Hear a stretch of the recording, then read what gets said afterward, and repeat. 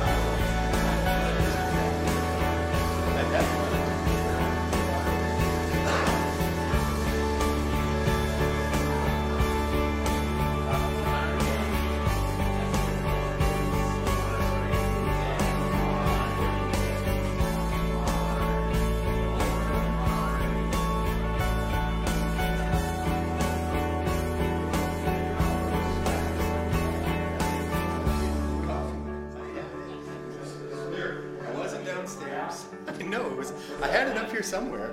We're going to find a cold cup of coffee somewhere at some point today. You still can't find it? I know.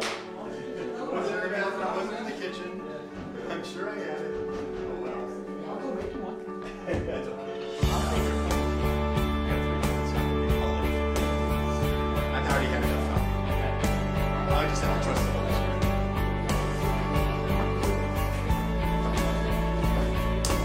You guys got your music?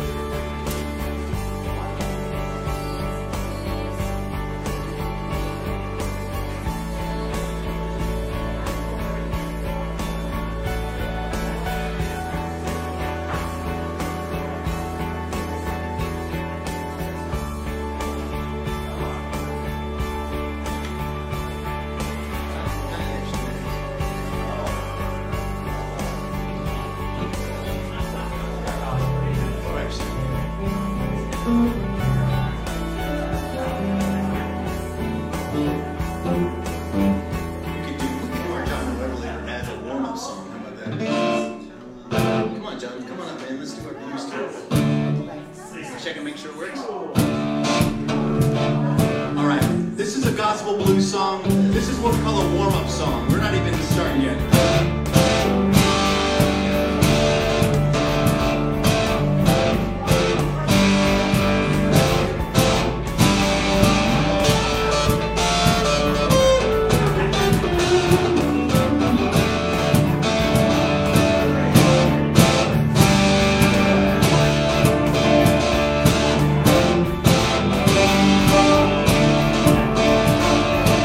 We're doing the book of Revelation, so this is our book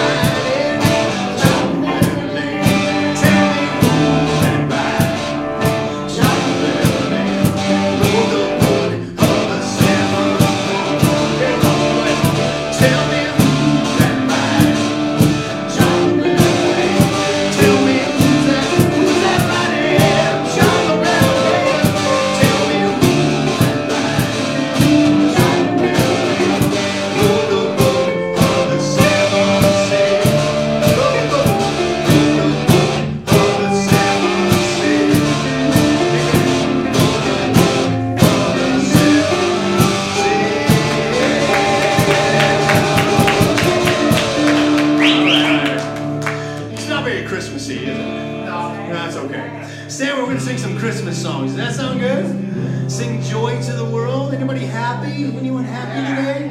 Anybody make yourself happy in the Lord? Bring the sacrifice of praise. Oh, sing with me. Joy to the world. The Lord is come. Let earth receive her King. Let every heart prepare him room. And heaven and nature sing. And heaven and nature sing. And heaven and nature sing. He rules the earth with truth and grace. And nature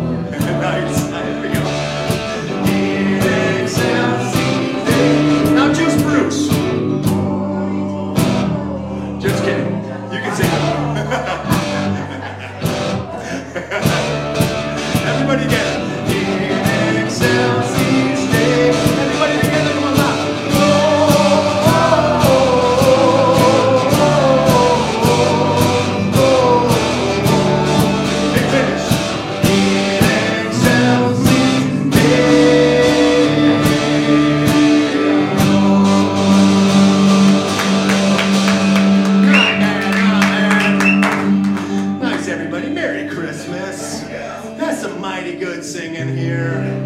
We're getting you warmed up. It's good. Let's open with prayer and just welcome God's Spirit to be with us. Lord, we love you. We honor you. We thank you that Christmas is a joyful time. It's a time when we can be a little silly. We can remember what it was like to be a child. We can rest in your arms and remember that you already gave us so much. You gave us the greatest gift of all, your son, Jesus. And that's what we celebrate today. We want you to come and have your way in this place. And Lord, as we finish up our New Testament series this month, Father, I pray that you would just speak through your word today. And may we be prepared for the second coming of Christ. Because, Lord, we know that you are coming soon. You said, I'm coming. I'm bringing my reward with me. And so, Lord, we're not afraid of that day. We're looking forward to that day. And until then, we want you to move. Move among us. Move in this church. Move in Douglas County. Move in Castle Rock. Move in Highlands Ranch. Move in Sedalia. Yes, move in Castle Pines, we pray. Throughout this area, throughout this valley, Father, all of the South Denver metro region, would you just use us to be a blessing to the people around us and to bring that love and the light that Christmas is supposed to be all about. Well, this is not a Christmas song, but I love it. It's a good worship song. Mountains are still being moved. Strongholds are still being loosed. God, we believe. Yes, we can see that wonders are still what you do. Bodies are still being raised. Bodies are still being raised. Giants are still being slain. The God we believe. Yes.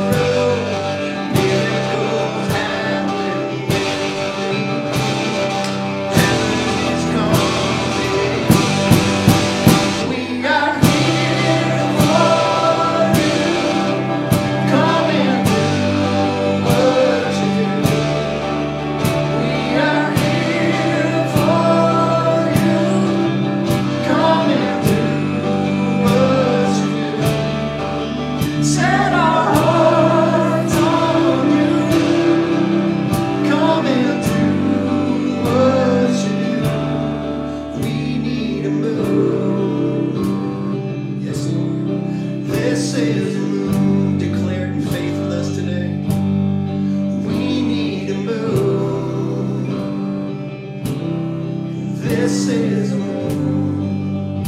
One last time. Yes. We need a move. This is a move.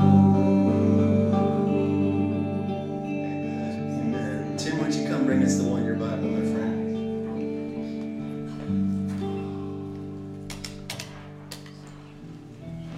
Good morning, Summit Church. Glad to see y'all here, either in person or online. Man, isn't this the season? I don't know about you guys, but this season really pumps me up, just knowing that God gave me the greatest gift that He could possibly give anyone. He gave it to me. Yeah, I know, He gave it to you too. Anyway, I am going to let God speak today. I'm just going to read His words from, excuse me, 1 John chapter 4, and I'm going to start with verse 9. And it says, God showed how much He loved us by sending His one and only Son into the world so that we might have eternal life through Him. This is real love. Not that we loved God, but that He loved us and sent His Son as a sacrifice to take away our sins. Dear friends, since God loved us that much, we surely ought to love each other. No one has ever seen God, but if we love each other, God lives in us and His love is brought to full expression in us. Think about that one. This is the word of our Lord. Thanks, Tim. Yeah. Sure, you can clap for the Word of God. There's nothing better than that other than Jesus Himself, right? Who is the Word of God. This song is called The Blessing, and I want to sing it over you, and I want you to sing along and just, receive it as a blessing and sing it over you and your family if they're here today.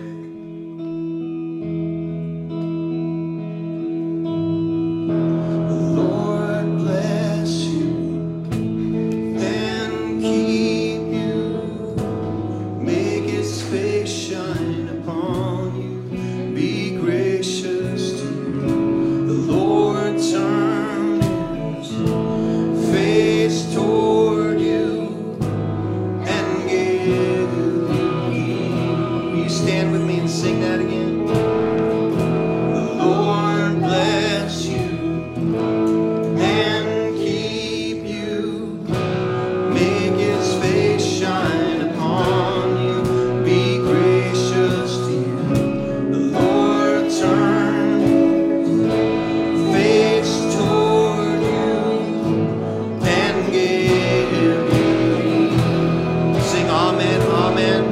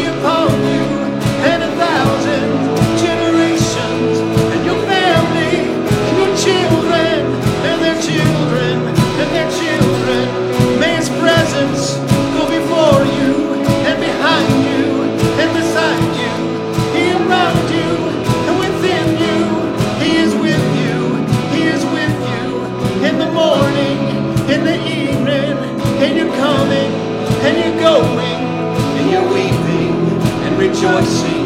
He is for you. He is for you. He is for you. He is for you. He is for you. He is for you. He is for you. He is for you. He is for you. Sing amen. Sing true.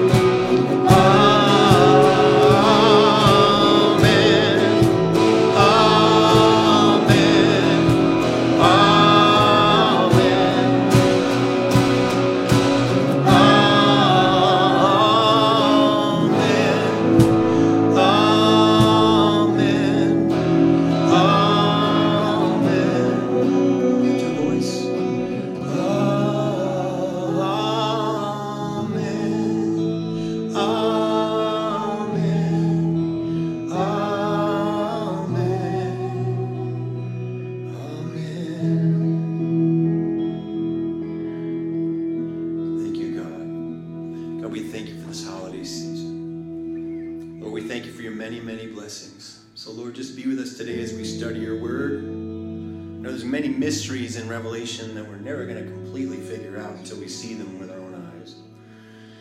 But Lord, we're committed to be by your side. You said you'd never leave us, you'd never forsake us. You said, behold, I'm with you always, even to the end of the age. So as we study this today, remind us that you are our comforter, you're our friend, you're the ever-present help in a time of trouble. So bless my friends, I pray. Hey, would you say hello to someone maybe? Wave your hand or give them knuckles or a high five or whatever you feel comfortable doing today. Awesome.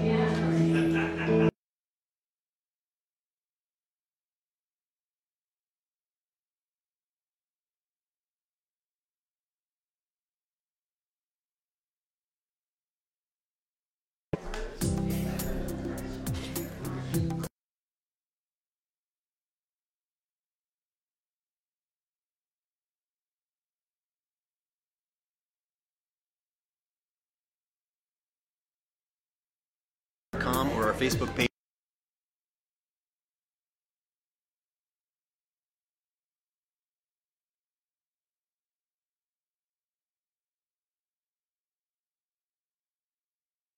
Send, and 100% of it you give by text will go to the ministry. You can also mail your gift to Summit Church at 200 South Wilcox Street, Box 243, Castle Rock, Colorado, 80104. Glad you're here today. Share this link with a friend. Grab your Bible and a notebook and a pen, and let them know that the Bible's about to start. The study's about to start. We're turning to the book of Revelation, chapter 9.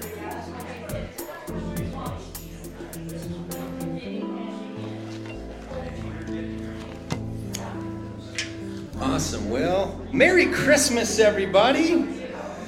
I love the Christmas. I said Merry Christmas, everybody. Okay, good. Some of you are awake. That's good. The rest of you, I don't know what to say. Wake up. It's Christmas time. It's not Christmas morning yet, but it's also not Christmas Eve. So I don't say wake up. Get your cup of coffee. Do what you ever have to do. Turn in your Bible with me to Revelation chapter 9. We've been doing a study of the book of Revelation, and a lot of people are like, why are you studying the book of Revelation at Christmas? Well, long story, everybody. We felt like we were supposed to teach through chapter and verse of the Bible this year. So we committed to doing 5 chapters a Sunday, Matthew through Revelation. So every Sunday we've gotten through, we're almost done. We're here in December, and here we are at the end of the book. We're at the end of the book of Revelation. We will have a Christmas Eve service with a Christmas message, okay? But we're wrapping up our New Testament series, and we're just been very methodical about getting through the New Testament. By the way, there's a lot of Christians that do the kamikaze method of Bible study. Have you ever seen somebody, you've gone, they just flip it open, whatever it says, that's what God's trying to say to me? Guess what? That's not a very effective, that's not actually a system for studying the Bible. That's just random, weird, just whatever it says. Maybe, sometimes that could be God speaking to you, but I wouldn't count on it every time, right? And so it's good for us to get the whole Bible, because the Bible says of itself that the whole Bible is useful for us to train and instruct us in godliness, and it teaches us how to live and what we're supposed to do with our lives, and exposes the thoughts and the attitudes of the heart. It's like sharper than a two-edged sword. It comes down between joints and marrow, and it shows whether we're really submitted to God or not. And in fact, the way I like to say it is, you don't read your Bible. Your Bible reads you. It exposes you. And you start going, oh, yeah, I think I need to change in this area. I think God would have me do some things differently. So here's what we're going to do. I'm trading off with a few different readers here today. And so I'm just going to pick up reading in Revelation chapter 9. I've titled the talk here today, The Three Woes and 666. Have you ever heard that reading of 666? Well, that's in the reading today. And we're going to just talk a little bit about the mystery 666. What is that all about? And again, we're not to be fearful, right? We're to trust the Lord. We need to have a healthy respect for God, but not to be terrified of God. A healthy fear of the Lord is good. So here's what it says in Revelation chapter 9, verse 1. The fifth trumpet brings the fifth terror. Then the fifth angel blew his trumpet, and I saw a star that had fallen to the earth from the sky, and he was given the key to the shaft of the bottomless pit. When he opened it, smoke poured out as though from a huge furnace, and the sunlight in the air turned dark from the smoke. Then locusts came from the smoke and descended on the earth, and they were given power to sting like scorpions. They were told not to harm the grass or plants or trees, but only the people who did not have the seal of God on their foreheads. If you remember from our reading last week, God came down and sealed every believer. There was a seal of the Lord on all the believers. And this is what we believe, what we speak of as the tribulation saints. These are the people who become Christians after the rapture of the church. So there's going to be a great catching of the way of the dead in Christ and those who are alive and remain that are in Christ. When Christ comes back to rapture or to catch away his church, how many know there's a lot of people are going to go, oh no, those Christians were right? Right? A lot of those people will convert then. They'll go, oh no, oh no. And then they will convert, and then God is going to mark those who believe. They're what we call or refer to as the tribulation saints. And so the seal in their, he's protecting those with the seal in the foreheads. Verse 5, he said, they were told not to kill them, but to torture them for 5 months, and the pain like the pain of a scorpion sting. In those days, people will seek death, but will not find it. How horrible. They will long to die, but death will flee from them. The locusts looked like horses prepared for battle. They had what looked like gold crowns on their heads. Their faces looked like human faces. They had hair like women's hair and teeth like the teeth of a lion. They wore armor made of iron, and their wings roared like an army of chariots rushing into battle. They had tails that stung like scorpions, and for 5 months they had the power to torment people. Their king is the angel from the bottomless pit. His name in Hebrew is Abaddon, and in Greek, Apollyon, the destroyer. The first terror is past, but look, 2 more terrors are coming. The sixth trumpet brings the second terror. The sixth angel blew his trumpet, and I heard a voice speaking from the 4 horns of the gold altar that stands in the presence of God. And the voice said to the sixth angel who held the trumpet, release the 4 angels who are bound at the great Euphrates River. And then the 4 angels who had been prepared for this hour and day and month and year were turned loose to kill 1/3 of all the people on earth. And I heard the size of their army, which was 200 million mounted troops. And in my vision I saw the horses and the riders sitting on them. The riders wore armor with fiery red and dark blue and yellow. The horses had heads like lions, and fire and smoke and burning sulfur billowed from their mouths. 1/3 of all the people on the earth were killed by these 3 plagues, by the fire and smoke and burning sulfur that came from the mouth of the horses. Their power was in their mouths and in their tails, for their tails had heads like snakes, with the power to injure people. But the people who did not die in these plagues still refused to repent of their evil deeds and turn to God. They continued to worship demons and idols made of gold, silver, bronze, stone, and wood, idols that can neither see nor hear nor walk. And they did not repent of their murders or their witchcraft or their sexual immorality or their thefts. Doesn't that sound like human nature? Very stubborn. Even when God's answer is right in front of us, we go, no, no, no, I'll do it my own way, thank you very much. I'll call the shots. I don't care what you say, God. I don't care what your book says. I'll do it my way. Isn't that human nature? And no matter how bad it gets, some people will never relent. Some people will never surrender. Some people will never humble themselves and come to a place of reliance on the Lord. And it's so tragic. They could turn and live if they would just surrender. Because, frankly, your life's not that great anyway, right?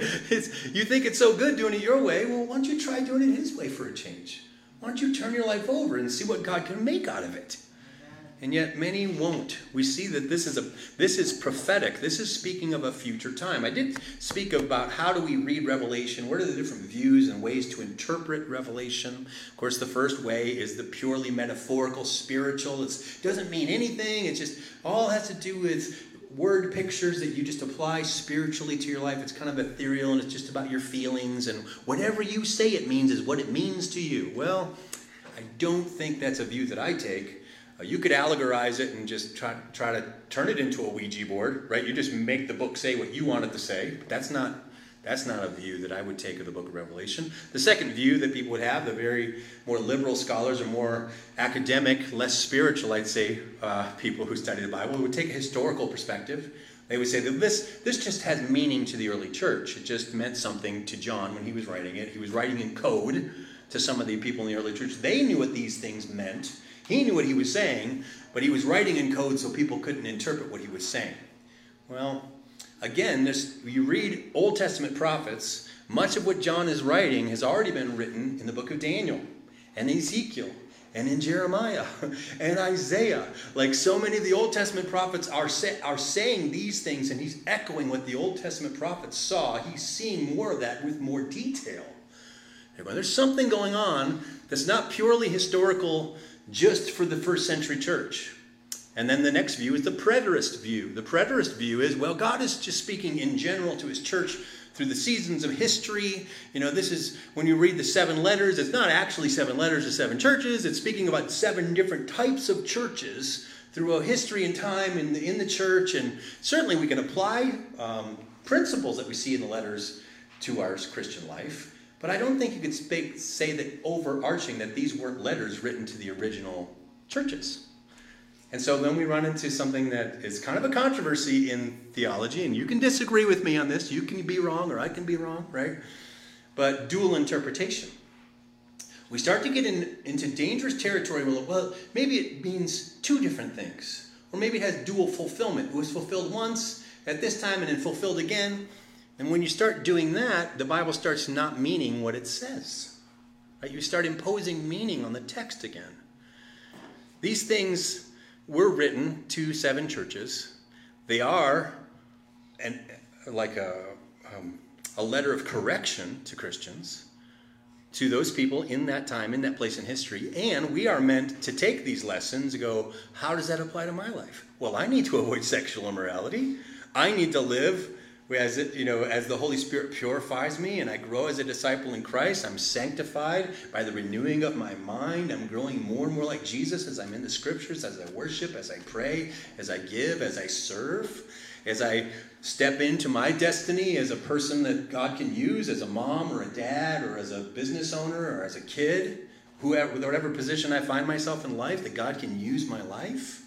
Certainly those things, but then my interpretation of the book of Revelation is a very common evangelical view. It's called a futurist view. These are not metaphors from the first century. This is not just an allegory that means whatever the reader thinks it means. It has a definite meaning for future time. Some of these things are being fulfilled and will be fulfilled. These scorpions with women's hair, men's faces, tails, stinging tails, that's crazy. I've never seen anything like that. Have you? But how many know when you see that, you'll know that that's what it was talking about, right? It would be very clear. I don't know if we're talking about robot wars here, or if we're talking about creatures from other planets. I don't know. But I'm pretty sure we're going to know it when we see it. And we know it hasn't been fulfilled yet, right? I've heard some nonsense people talk about, well, John, maybe he saw a helicopter. And the women's hair was the helicopter blades, and the stinging tails, that was the tail gun shooting people. Like, that's a stretch to impose that kind of meaning on trying to guess what John was seeing in his vision. And I do think that many things are still yet to come. The great catching away of the church certainly has not happened yet. We haven't seen millions of people disappear off the planet, in the twinkling of an eye yet. That has not yet happened. So we know the great catching away is going to precede these years of the Great Tribulation. We can learn that from the book of Daniel. We can learn it from John's writes here in Revelation as well.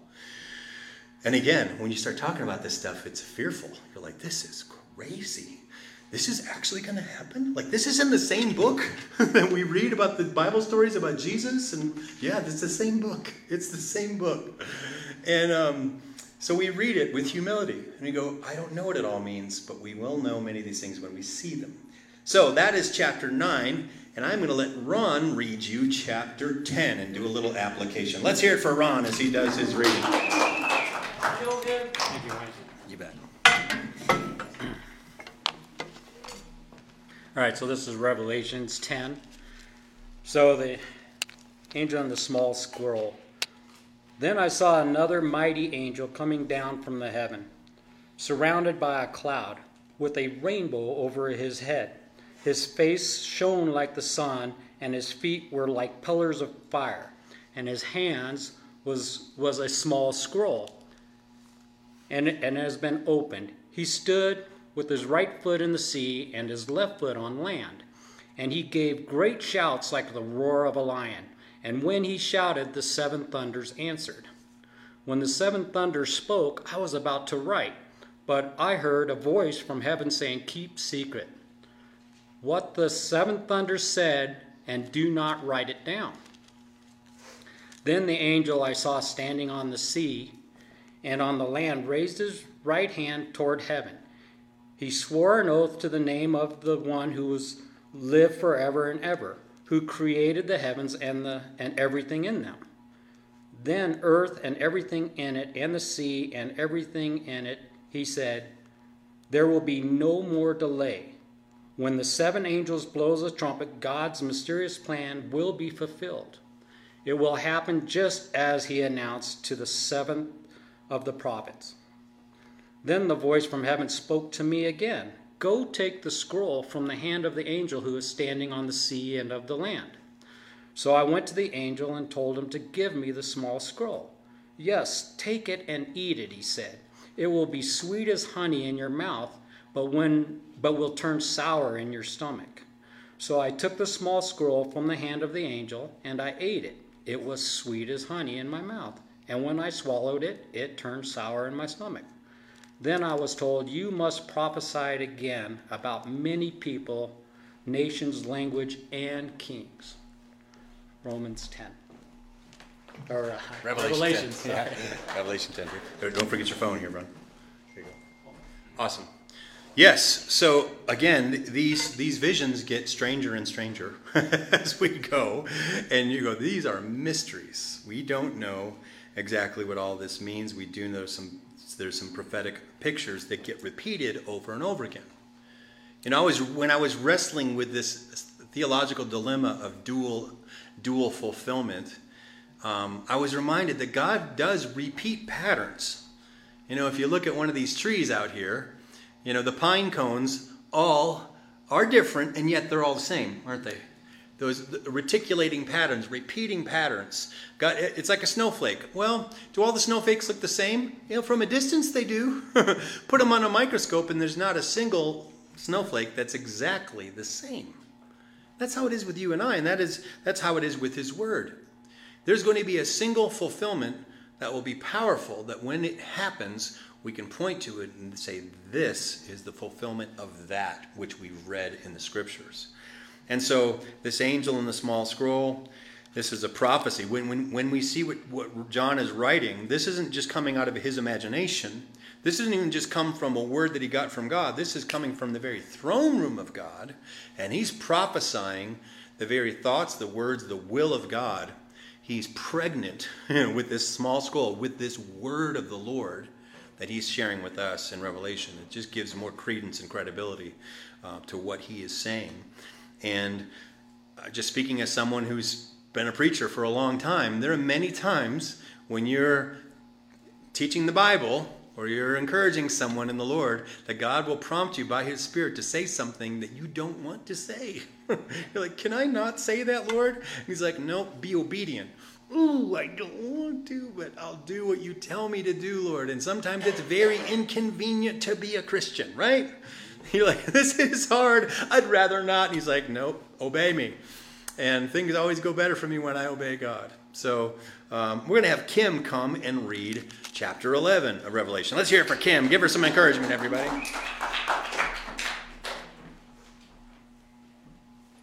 Okay, chapter 11, the two witnesses. Then I was given a measuring stick, and I was told, go and measure the temple of God and the altar, and count the number of worshipers, but do not measure the outer courtyard, for it has been turned over to the nations. They will trample the holy city for 42 months, and I will give power to my two witnesses, and they will be clothed in burlap, and will prophesy during those 1,260 days. These two prophets are the two olive trees and the two lampstands that stand before the Lord of all the earth. If anyone tries to harm them, fire flashes from their mouths and consumes their enemies. This is how anyone who tries to harm them must die. They have power to shut the sky so that no rain will fall for as long as they prophesy. And they have the power to turn the rivers and oceans into blood, and to strike the earth with every kind of plague as often as they wish. When they complete their testimony, the beast that comes up out of the bottomless pit will declare war against them, and he will conquer them and kill them, and their bodies will lie in the main street of Jerusalem, the city that is figuratively called Sodom and Egypt, the city where their Lord was crucified. And for 3.5 days, all peoples, tribes, languages, and nations will stare at their bodies.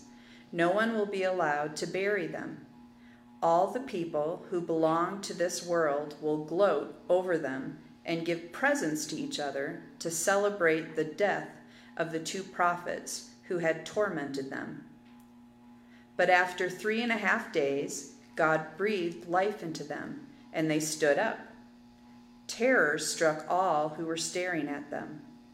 Then a loud voice from heaven called to the two prophets, "Come up here." And they rose to heaven in a cloud as their enemies watched.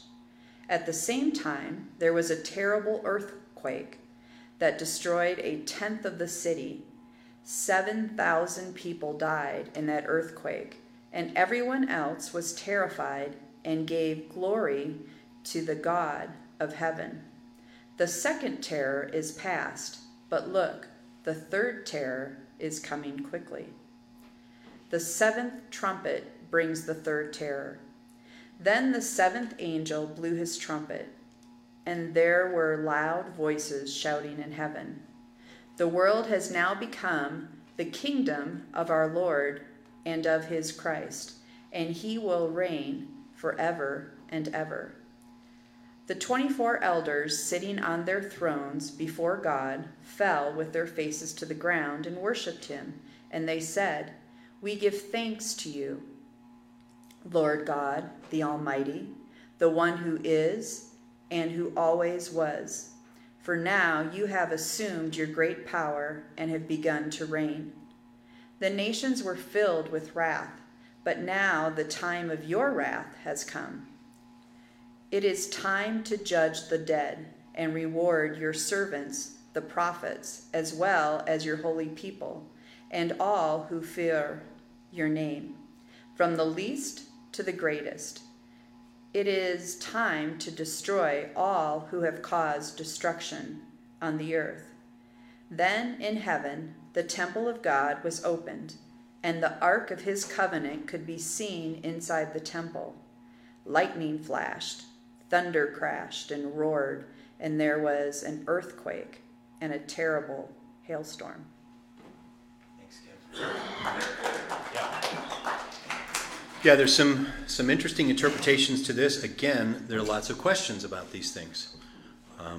We're not exactly sure. When you're confused by a passage, you should just take a passage at its face value and not try to impose meaning into it that's not there. If the passage interprets itself, then that is the plain interpretation. This one doesn't have a plain interpretation other than what we have in other scriptures that we can look at. My personal belief is that these two prophets are Elijah and Moses. Elijah was taken up into heaven in a chariot of fire, never died. In fact, he's one of the Old Testament prophets. They never buried him, never passed away. He went straight from this earth, just like Enoch in Genesis, went straight into the presence of God. And so he will come back. And how did Elijah deal with Jezebel in his day? He called down fire from heaven, remember? Killed all the prophets of Baal. And his altar was consumed by the fire from God that came down from heaven. What is this prophet bringing? He's bringing lightning and fire from heaven. He's calling it down. Sounds like Elijah to me. And then the other prophet, he's turning water into blood. Who turned water into blood in the Old Testament? Moses, yeah. Moses was one of the prophets of Israel that never got to enter Israel. Moses never got to physically stand in Jerusalem. He only saw it from afar, from a distance. And we know that there was the angels from another story or another book in the Jewish Tanakh, is that the angels fought over Moses' body. So there's a belief that Moses was physically, his body was taken up into heaven, that his bones are not on the earth. He's actually in the very presence of God, and God will resurrect Moses and send Elijah and Moses back down.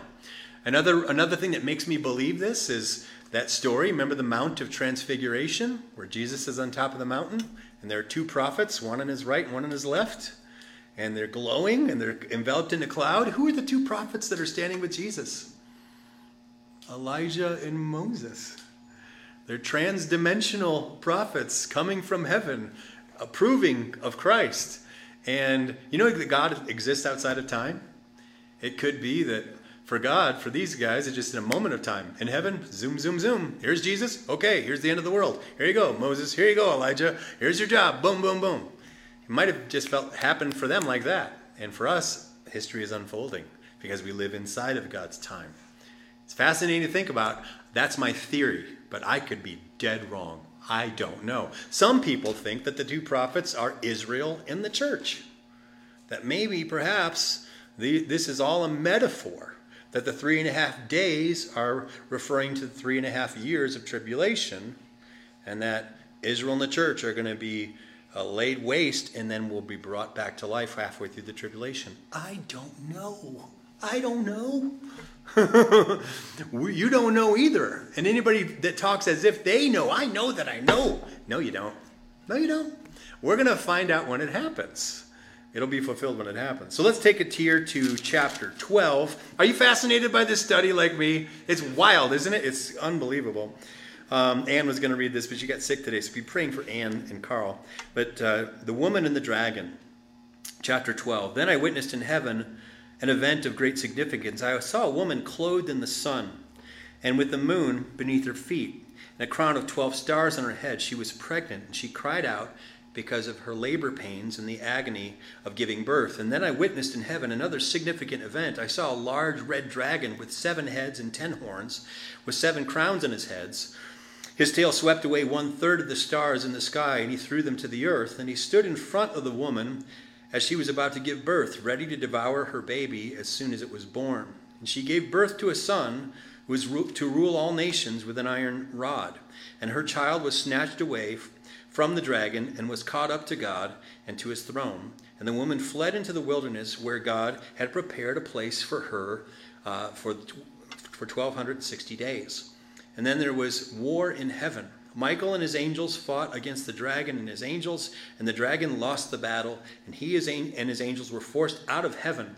This great dragon, the ancient serpent called the devil, or Satan, the one who's deceiving the whole world, was thrown down to earth with all his angels. And then I heard a loud voice shouting across the heavens, "It has come at last, salvation and power, and the kingdom of our God, and the authority of his Christ. For the accuser of our brothers and sisters has been thrown down to earth, the one who accuses them before our God day and night. And they have defeated him by the blood of the Lamb and by their testimony. And they did not love their lives so much that they were afraid to die. Therefore, rejoice, O heavens, and you who live in the heavens, rejoice. But terror will come on the earth and the sea, for the devil has come down to you in great anger, knowing that he has little time." When the dragon realized that he had been thrown down to earth, he pursued the woman who had given birth to the male child, and she was given 2 wings like those of a great eagle, so she could fly to the place prepared for her in the wilderness, and there she would be cared for and protected from the dragon for a time, times, and half a time. Again, that's another way of saying 3.5 years. Then the dragon tried to drown the woman with a flood of water that flowed from his mouth, but the earth helped her by opening its mouth and swallowing the river that gushed out from the mouth of the dragon. And the dragon was angry at the woman and declared war against the rest of her children, all who keep God's commandments and maintain their testimony for Jesus. And then the dragon took his stand on the shore beside the sea. I've heard it described this way. Have you ever been to a wild pool party? Have you ever seen somebody that you know is going to get thrown in the pool? I used to go to wild pool parties. You know what the guy who's going to get thrown in the pool, know what he wants to do? He wants to pull all of you in the pool with him, right? You can lift him, but he's holding on to you as you're throwing him in. You're going with the guy who's going in the pool. That's the devil. He's the guy at the pool party that's going in. And he wants to pull in as many people as he can with him as he goes in. He knows that his time is short. And again, this time of tribulation is speaking of a day. We think things are tough now. Imagine losing 1 out of 3 people in the entire earth. Imagine all these things in nature happening. And right now, we live in such a way, read the book of Job, that Satan can actually have face-to-face conversations with God. He can go up and down. He can be in the earth. He can be with God. He hasn't been cast into hell yet. You notice that the earth is not perfect? Well, a lot of that is because of his schemes and his evil plans and the evil people doing the things that he's tempted them to do. But God's going to finally say, enough. You don't get to come up here anymore. You can't even talk to me. Now you're just in the earth and your time is short. Aren't you glad that one day God is going to beat up that bully forever? Right? That's good news. That's good news. And that brings us to the beast out of the sea. There's so many more things that I can say about this. And of course, I think a great Bible study. There's so many great Bible study helps on these, the book of Revelation.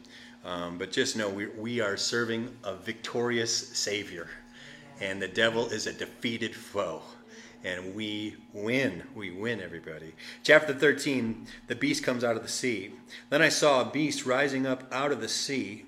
It had 7 heads and 10 horns and 10 crowns in its horns. And this is probably referring to 10 regions or kingdoms of the earth. That the earth will have a one world ruler, and there will be 10 regional authorities in the earth. And these 7 could be the 7 continents. You think about how the earth is set up? That's what that could be representative of. This beast looked like a leopard, but it had the feet of a bear and the mouth of a lion. And the dragon gave the beast his own power and throne and great authority. And I saw that one of the heads of the beast seemed wounded beyond recovery, but the fatal wound was healed. The whole world marveled at this miracle and gave allegiance to the beast. They worshiped the dragon for giving the beast such power. They also worshiped the beast. Those who is as great as the beast, they exclaimed. Who is able to fight against him? And then the beast was allowed to speak great blasphemies against God, and he was given authority to do whatever he wanted for 42 months. And he spoke terrible words of blasphemy against God, slandering his name and his dwelling, that is, those who dwell in heaven. And the beast was allowed to wage war against God's holy people and to conquer them. He was given authority to rule over every tribe and people and language and nation. And all the people who belong to this world worship the beast. And they are the ones whose names were not written in the book of life that belongs to the Lamb who was slaughtered before the world was made. Anyone who hears with ears to hear should listen and understand. Anyone who is destined for prison will be taken to prison. Anyone destined to die by the sword will die by the sword. This means that God's holy people must endure persecution patiently and remain faithful. Verse 11. Then I saw another beast come up out of the earth. He had 2 horns like those of a lamb, and he spoke with the voice of a dragon. And he exercised all authority of the first beast, and he required all the earth and its people to worship the first beast, whose fatal wound had been healed. He did astounding miracles, even making fire flashing down to the earth from the sky while everyone was watching. And with all the miraculous miracles that he was allowed to perform on behalf of the first beast, he deceived all the people who belong to this world. He ordered the people to make a statue of the first beast, who was fatally wounded, and then came back to life. He was then permitted to give life to the statue so that it could speak. And then the statue of the beast commanded that everyone refusing to worship it must die. He required everyone, small and great, rich and poor, free and slave, to be given a mark on their right hand or on their forehead. And no one could buy or sell anything without that mark, which was either the name of the beast or the number representing his name. Wisdom is needed here. Let the one with understanding solve the meaning of the number of the beast, for it is the number of a man. Then his number is 666. That's a big one to tackle, right? And again, I don't pretend to know what all these things mean. There's been a lot of speculation throughout the church history. Some people thought that the Antichrist originally was Caesar Nero. Some people down through history thought that Hitler would be a good candidate for the Antichrist. There are many people who these days who think Bill Gates might be the Antichrist. I don't think Bill Gates is the Antichrist. Some people think that being forced to take a vaccine or to take certain measures is the mark of the beast. I don't think these things are the mark of the beast. I don't think people will take the mark of the beast by accident. I think it will be an act of volition, choosing to reject God and receive this unholy trinity. The beast, the second beast, and Satan himself. There's the devil always tries to imitate God. That's what we see here is an unholy trinity. He's trying to supersede God's authority and set up his own kingdom, like he's always tried to do. The devil has always tried to be, supreme. He wanted to take over heaven. And here he is in his last gasp, last attempts to do that on the earth. And this number 666, I have a feeling it could be a microchip someday. It could be some sort of forced allegiance that's put upon the whole earth. But I don't think it's the vaccine. I don't think it's anything that we're seeing right now. I believe what's next on the prophetic calendar for us is the rapture of the church, the catching of the way of God's believers. And some people think the rapture is going to happen before the 7 years. Some people think it's going to happen halfway through. Some people think it'll be after the 7 years. None of that is a salvation issue, right? The main thing is Jesus died for our sins. He's coming back to life again. We have a home, forever home with God. And these are things that we can speculate about, we can argue about, but they're not central to the doctrine of what it means to be a Christian. Did I do that okay, everybody? You okay with that? All right. I would highly recommend when you read the book of Revelation that you get a good commentary. I've been using Haley's Bible Handbook and the Tim LaHaye Left Behind commentary. He has a great kind of color pictorial guide through the book of Revelation and through Old Testament prophecy. Because what's written here in the book of Revelation was written first about by the prophets of the Old Testament. And my dad used to love to study and teach on the book of Daniel. And I would say if you want to look at an Old Testament prophet that helps give validity to John's writings, study the book of Daniel, especially the book of Daniel chapter 8. Because Daniel chapter 8 begins to paint the picture of what this Antichrist, this beast of the earth, the abomination that causes desolation, where there's going to be a temple built in Jerusalem, and this beast, this one world leader, is going to want everyone in the world to worship him, to literally worship him, to give him everything.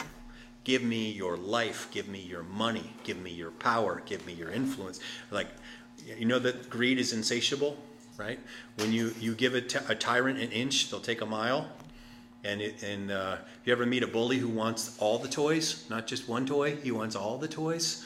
That's what we're talking about. That's the enemy. That's the sin nature. So I know you can read this, or you can listen to a message like this. You're like, this is crazy. Like, this is really going to happen? I believe it's really going to happen. I don't know exactly what it's going to look like. You're like, but how do I prepare? How do I get ready for that? Well, you could have, like, it's not a bad idea to have, some food stored away. It's not a bad idea to have some extra gasoline and all those things. But I don't think that we have to prepare for 7 years of tribulation. I think we're going to be raptured before then. The real way to prepare is to make sure you've made your peace with God through Jesus. Jesus has already done all the work for us. He died on a cross in your place, in my place. He took upon himself the sins of the world, and he says, just receive me. Just receive me. Open your heart to me. Let me call the shots in your life. Let me pay for your sins. And let me give you my spirit. Let me live inside of you and give you a new life, the God life. If you'll submit to God, he'll do that for you. And he will begin to give you a desire to read the scriptures, to be a part of the church family, to grow in your faith, and to be more like him. It's time to surrender. Like, if you look at the signs of the times now, we're getting closer and closer and closer to these things. No one can buy or sell without the mark. Like, that sounds a lot like some things that are happening in other places in the world. No one can buy or sell without certain things. Whoa. How do you prepare? Well, you gotta surrender. See, God created all of us to be with him. You're made in God's image. You're made to have a relationship with God. But your sin, my sin, it just separates us from God. God is holy, and he doesn't tolerate sin. And your sin can't be paid for by doing good deeds. You can't do enough good things to wash away your own sins. As much as money as you would give to the church, or as much as you would suffer and punish yourself for sins, it would never be enough. Paying the price for our sin, Jesus died and he rose again, so that everyone who put their trust in Christ can have eternal life. And it starts the moment you surrender. And you say, Jesus, come in. I don't want to do it my way anymore. I want you to be the Lord of my life. I want you to take charge. When you do that, you have transferred the ownership of your life. You've signed the adoption papers. I'm now a member of God's family. I'm his son. I'm his daughter. I belong to him now. And, I love my kids. I discipline my kids. I tell them what they should do. I tell them what they shouldn't do. I say, hey, knock it off. That's not good. Stop hitting your sister. All those things. Come on, right? God disciplines his own kids. He says, hey, I love you. Knock it off. Stop hitting your sister. Be nice. What are you doing? That's the old you. This is how we do it in my family. That's what God says. You're in my family now. We behave differently. And that's the discipleship process, right? Being holy doesn't save you. But if you get saved, you'll start acting holy. Salvation comes because you've been adopted into God's family. And he loves you too much to let you get away with that mess anymore. Come on, somebody, right? So if you want to give your life to Jesus, maybe you've never done that. Well, this is your moment. This is the time. The Bible says, behold, now is the acceptable time. Today is the day of salvation. What are you waiting for? He's ready for you right now. Church, would you bow your heads and close your eyes with me? If you're watching the stream online today and you need to give your life to Jesus, this simple prayer I call sorry, thank you, please. Would you pray this prayer? Just repeat after me. Say, dear Jesus, I'm sorry for my sin. Thank you for dying for me. I believe God raised you from the dead. Please forgive me of my sins. Come into my life. Be my Lord and be my Savior. In Jesus' name, amen. Amen. Well, if you prayed that prayer today, let one of your friends know here in the room, or if you're online, comment, like, share, subscribe. Let us know that you have given your life to Christ. We want to put a Bible into your hands. We want to help you grow in your faith in Christ, get you plugged into a local church family. God's going to help you. He's going to grow you. It's been such a fun service. And only a couple weeks left of this Revelation stuff, and I'm going to start the new series. Some of you know that we have a tradition in the church where in January we do 21 days of prayer and fasting. And we have this building now, so we can do some prayer and fasting times. And my hope is that somewhere in that first week of January we'll start 21 days of prayer. And you know, it was out of 21 days of prayer last year that the answer to prayer of this building came to be for us. So if God can do that during 21 days of prayer last year, what might he do during 21 days of prayer this year? Don't you think? How do you think God might be doing better and better things for us as we obey more and more and as we follow him? Yeah, I think he's going to do better things. And so I encourage you to join us for that. And the Christmas Eve service will be at 5 p.m. I know some of the posters say 4, but we moved that to 5. And we're doing a cookie exchange. So my wife was whipping up one of my grandma's ginger snap recipes last night. And if you got cookies, come on that Christmas Eve. We'll do a cookie exchange. We'll sing a bunch of Christmas carols. I got a special Christmas message planned for that as well. And then I always do a giant gingerbread display, and I blow it up on New Year's Eve with fireworks and stuff. So if you want to be a part of kind of celebration, what we do for New Year's Eve, we pray for the year. We just ask God's help and guidance for the year. So we'd love to have you be a part of those celebrations as they come as well. Stand with me and I'll let you go. Father in heaven, thank you for your word. Help us not to be fearful, but to trust that you're always with us and that you're for us and not against us. Now may the Lord bless you and keep you. May the Lord make his face to shine upon you. May the Lord be gracious unto you, lift your countenance, and give you his peace. In Christ's name I pray. Amen. Amen. Go in peace. Serve the Lord, everybody. Glad you're here today. Say Merry Christmas to someone as you're heading out, and we look forward to ministry with you in the future.